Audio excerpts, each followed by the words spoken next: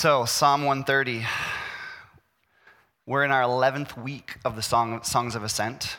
And our summer jams, as Doug so aptly called it the first week, our Spotify playlist of songs. We've gotten to see how varied they are. There's a song that's included for every person. As they journeyed to Jerusalem on the pilgrimage to worship the Lord, they were in many different places. There was a song for the person who felt betrayed, one for those who needed security in their life, one for those to worship in gladness, one for those who needed to remember God's promises towards Israel. And last week, Jacob taught on Psalm 129. It's kind of like a battle cry from a wounded warrior, watching their champion fight on their behalf. Psalm 129 is a song that gives us confidence even after oppression. It's the OSU, Oregon State, fight, fight, fight of the Beaver fan walking back into Reeser even after a really rough first half. Psalm 129 speaks of hardship, but then the psalmist says, his anchor, his hope is in the righteousness of God. Claiming God as the champion, that champion that would fight on behalf of Israel. And so as the people journey to Jerusalem, they're being pumped up by Psalm 129, excited for God's a righteous fight for them. And then Psalm 130 starts up. It starts out slow and sad. It's a song of remorse, a song of pleading, one that starts from the depths. And this time, the depths were reached not because of an enemy or foe, but because of our own doing, because of their own doing. This is a song for the honest, the one for the person heading to Jerusalem knowing they are not worthy. One commentator states it this way: "But if this God comes among his people so as to side with them, like Psalm 129 tells us, will not his righteous presence expose and condemn their sin?" The righteous God protects his people, but his righteousness, so close at hand, also sheds light on the darkness. It exposes our sin. From this place, the psalmist writes this song and shows what true confession looks like. And this morning, the claim that I'm going to make is that true confession should lead us to believe that God is worth waiting for. So, why is God worth waiting for? Well, I think the psalm tells us in three ways. In verse 1 through 4, it's that forgiveness is his. Why is God worth waiting for? Number 2, we can hope in his word, verses 5 and 6. And he's worth waiting for because God redeems his chosen, verse 7 and 8. So if you would, read verses 1 through 4 with me one more time. "Out of the depths I cry to you, O Lord. Hear my voice. Let your ears be attentive to the voice of my pleas for mercy. If you, O Lord, should mark iniquities, O Lord, who could stand? But with you there is forgiveness, that you may be feared." Now, if you're reading the ESV with me, you might notice some interesting punctuation. There are 3 exclamation points in a row. And my English teacher from freshman year would definitely have his red pen out, saying, what are you doing that for? But I would argue with Mr. Sollers in this case. The writers, the interpreters of the ESV are really intentional.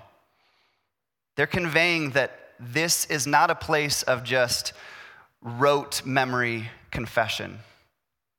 He's desperate. He is distraught. And from the depths, from the valley, the psalmist goes to God. God first and nothing else. Now, sadly, this might not be our experience every time we may be in this place. We don't always go to God with our problems. It's not our first reaction. Sometimes we run away instead, maybe looking for escape in entertainment or work. Maybe we look for comfort in food or the dreaming of what will be better once summer comes or school starts or that project is finished. As we parent our oldest, Micah, Hannah and I, we talk about using words and not our hands a lot, okay? Now, this is a daily, almost minute-by-minute reminder. He has a little brother who he is much stronger than. And it seems so natural for him to just grab the toy from his brother because he can. It's really easy for him to hit when he's mad. But when he comes first to me and asks for help, he doesn't get the reprimand or the consequence that grabbing and pushing would have given him. He almost always finds a solution. And if not just a solution, he at least hears praise from me that he didn't hit his brother. He came to his father first.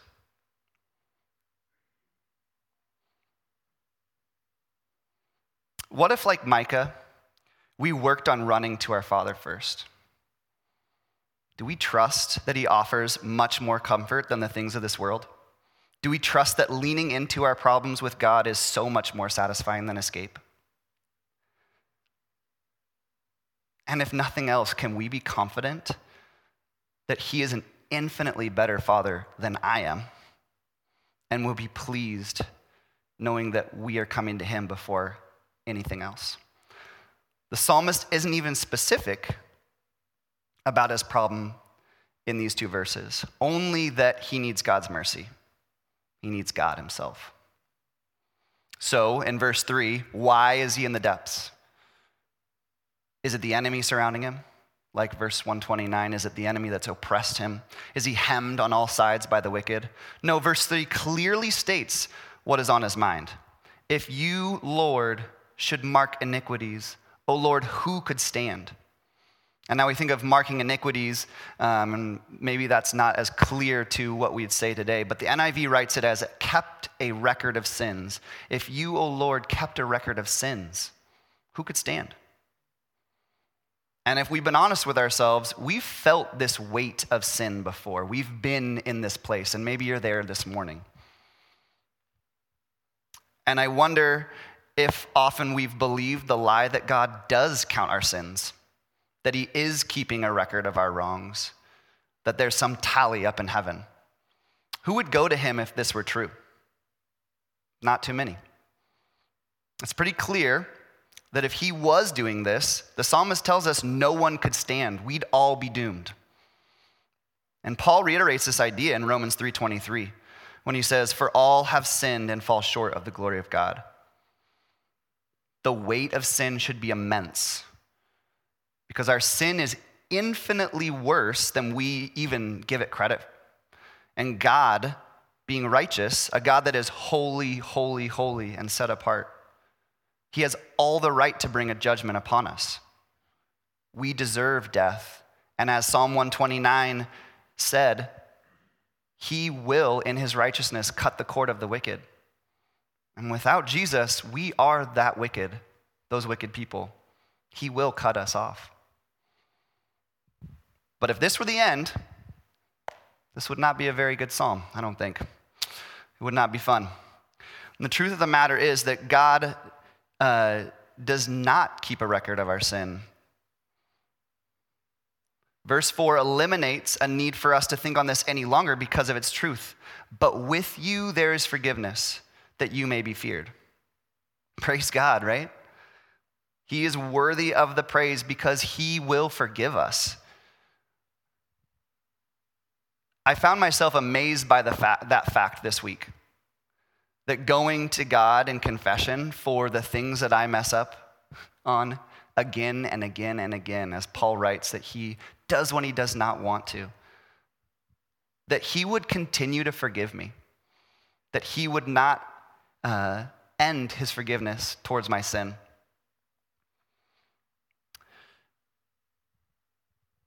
God pardons those who trust in him. He is the Father who we can run to, knowing that our standing with him will not change. And Christian, we are his children. We have the ultimate Father, God himself. And as he lavishes forgiveness upon us, all we need do is confess and trust in him. So, why is God worth waiting for? Because forgiveness is his. He holds the keys to pardon. He is able to wipe away our sins. The psalmist doesn't end there. So why else is God worth waiting for? It's because we can hope in his word. So listen to verses 5-6 with me. I wait for the Lord. My soul waits, and in his word I hope. My soul waits for the Lord more than watchmen for the morning. More than watchmen for the morning. The psalmist has trusted in God's forgiveness, so what's his reaction? He waits on God. And this isn't a twiddling his thumbs waiting. It's not a take out your phone and wait for the doctor to arrive. It's not a read that random magazine on the dentist's table. No, this is a deep down waiting. He says it. It's his soul. It's deep. His soul waits. And why would the psalmist be so expectant? Why would he eagerly await God? Well, he says it right after that. Because he has hope in his word. The words of God are where hope can lie. God's made claims and promises, and he's backed those up with action. We can trust God's promises because they haven't been broken. We can take him at his word. I think there's a luxury we have taken for granted in having access to this Bible, that we know God. We have the very words of God in our hands, and we can learn so much about him and his nature through these words. I'm not sure if I've had the conversation with a fellow Christian who was sorry for reading it more often. I actually have experience in the last week of hearing a friend state that they have felt so more connection with God because of being in his word. The Bible is trustworthy because the words contain the very nature of his God and his promises to us. Knowing our Bible better shouldn't make us only a scholar, but hopefully it shapes and molds us into people who love better, who listen better, who are more confident in what God says. Why is God worth waiting for? Because we can have hope in his word. And the hope that we can put in his word is not just merely a wish. I think we need to make sure that we know what this word hope actually is. Because in our lives today, we normally express an uncertainty when we say hope. I hope the Blazers win. Yeah, go Blazers. I hope I get that job. I hope I pass the test. It speaks to something that might be in the future. We wish for the outcome that we want, but biblical hope is said in confidence. There is certainty when we say we hope what God says will come to pass, because it will come to pass.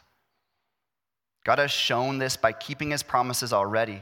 And when you read stories of Abraham, Isaac, and Jacob, you know that God would lead his people exactly where he said he would. And that when we read about Jesus fulfilling all the laws and prophets, we can see that God is meticulous and intentional behind his actions. He's never idly said he would do something. No, he knows what he will do. When God says something will happen, we have assurance that it will be as he says. So our hope is in his word. So our hope in his word is no wish, but a confidence. The psalmist says it best when he goes on to write that he waits for the Lord more than watchmen wait for the morning. Now, a watchman knows morning is coming, right? There's a specific time. Sun will rise. And even today, we can just look on our phone and see when the sunrise will happen on March 14th next year. The sun has always come up. But we know that God is more reliant than even the sun. The psalmist says that God can be waited for more than watchmen wait for the morning. Now, as I'm writing this, I think of the two towers. Oh my goodness. Anyone know what I'm saying? The Battle of Helm's Deep, right? Before they go off, Gandalf goes on a mysterious journey and he says, hey, look to the sunrise on the fifth day. And the Battle of Helm's Deep in the movie is, I think, one of the best scenes that they did. It's amazing. There is so much fear that the enemy is going to win. They are destroying even elves. But what happens when all is lost and Aragorn is trying to chop down another orc? Gandalf, with the rising sun, comes down with a whole army of riders, and they just crush the enemy. Doesn't this picture depict our own battles with sin? The enemy in this psalm is our own sin. And often we find ourselves in a place where the battle is lost. It feels lost. And yet we can hope that God's mercies are new every morning. He will go to battle against our sin. And our sin, being infinitely greater than we can imagine, pales in comparison to the infinite mercy and grace of our God. So why is God worth waiting for? Because we can be confident in what God says is true. We have hope in his word. And in the last two verses, the psalmist continues to tell us why he's worth waiting for, and it's because he redeems his chosen. So let's read verses 7 and 8 one more time. O Israel, hope in the Lord, for with the Lord there is steadfast love, and with him is plentiful redemption. And he will redeem Israel from all his iniquities. The psalmist tells God's people to put their confidence in the Lord. But why? Well, because that's where love and redemption are found. What a statement for someone who's crying out for mercy just a few sentences before. That he would yell out, cry out in depths, and then a few moments later state that the hope of God is in his love and redemption. The confidence that we have in God shouldn't stop us from understanding the weight of our sin, but it also shouldn't stop us from knowing how great a pardon we have. When reading these verses, I think the word redemption and redeem can easily be misunderstood, or at least isn't fully grasped, because we often think of it as saving ourselves, or that we are saved from sin, which is true. But the word save is kind of oversimplifying the point of redemption. To be redeemed means to be bought. It means for someone to gain or regain possession of something by payment or clearing away of debt. And there's no way to speak any longer of these truths without mentioning what Christ has done for us. The psalmist speaks often of forgiveness, redemption, and love, and these attributes were very much a part of God even then. But on this side of the cross, God's nature is revealed all the more through the life, death, and resurrection of Jesus Christ. So I read a part of this section before in Romans chapter 3, but Paul sums it up a lot more clearly than I can in a few verses in chapter 3. He says, "For there is no distinction, for all have sinned and fall short of the glory of God, and are justified by his grace as a gift, through the redemption that is in Christ Jesus, whom God put forward as a propitiation by his blood, to be received by faith. This is to show God's righteousness, because in his divine forbearance, he had passed over former sins." God redeemed a people, his church, through the sacrifice of Jesus Christ on the cross. We are given forgiveness of our sins because he paid for sin. the penalty being death. He died on the cross on our behalf. We are given the gift of pardon not just because God looks the other way. No, God looks to Jesus. He sees the death, and it is counted enough to pay for our sins. Paul also writes in Corinthians, "For our sake he, the Father, made Jesus to be sin who knew no sin, so that in him we might become the righteousness of God." God is just to forgive because he didn't just put our sins to the side. No, he dealt with our sin by sending one who would live a perfect life, the life we were meant to live and could not. He died the death that was destined for us. So, why is God worth waiting for? Because God would send his son to die on a cross in order to save his people. He redeems his chosen. But I think if I ended here, I would be doing a disservice to this psalm. The psalmist shows throughout his song that God is worth waiting for. But in verses 5 and 6, he doesn't say, "I wait for the forgiveness of the Lord. I wait for the redemption of the Lord." And what's great is we don't have to wait either. If we trust in Jesus Christ, we have those things. Those are a gift to us now. We have forgiveness and redemption. The psalmist waits on God. And the true point is that all the gifts of God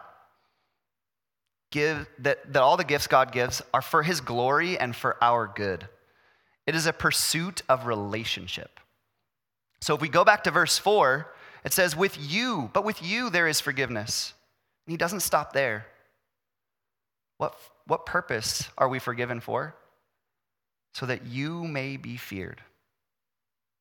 That God would be feared. A commentator, Derek Kidner, wrote this. But verse 4 is notable, too, for its second line, that thou mayest be feared, which may sound a strange outcome for forgiveness. But in reality, the true sense of the fear of the Lord in the Old Testament is dispelling any doubt that it means reverence and implies relationship. Why have forgiveness at all? Why be redeemed? So that we may fear the Lord. And the NIV says it this way. It says, so that we can with reverence serve you. Our service and his kingship is lived out for his glory and our good. In the book, What Does It Mean to Fear the Lord? Michael Reeves states that fear is the best word to use in these circumstances because it evokes the idea of trembling. Now, trembling and fear often means that we're afraid and we're going to hightail it and run. But in the Old Testament, fear is almost always used towards God when knowing his gifts, when knowing the goodness of God. And so we tremble in awe that an infinite God would think of us at all, let alone forgive him or forgive us. And so we serve him. We serve our King. God's forgiveness of his people is part of the redemption plan he reveals to John in Revelation. It speaks of a city coming down where we live not needing a sun because the presence of God is there. And in Revelation 21:3 it says, and I heard a loud voice from the throne saying, look, God's dwelling place is now among the people, and he will dwell with them. They will be his people, and God himself will be with them and be their God. The good news of Jesus Christ is in forgiveness, redemption, and there is a hope that is confident in God's word. And yet we worship God, not the gifts he gives. We are blessed by those gifts. We are brought out of slavery to sin by those gifts. We can be confident in our salvation because of those gifts. And yet, that salvation, that blessing, and our freedom put us in right relationship with our God. So we worship him. Yes, because of what he's done, but more so because of who he is. God himself is worth waiting for. Pray with me.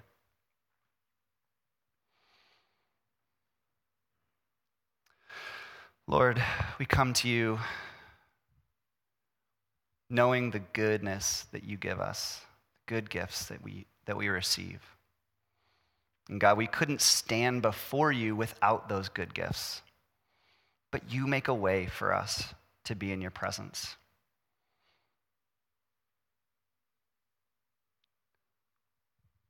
The scandalous idea that we could be forgiven and that you would send your Son on our behalf is something that hopefully brings us to our knees in worship of you, God.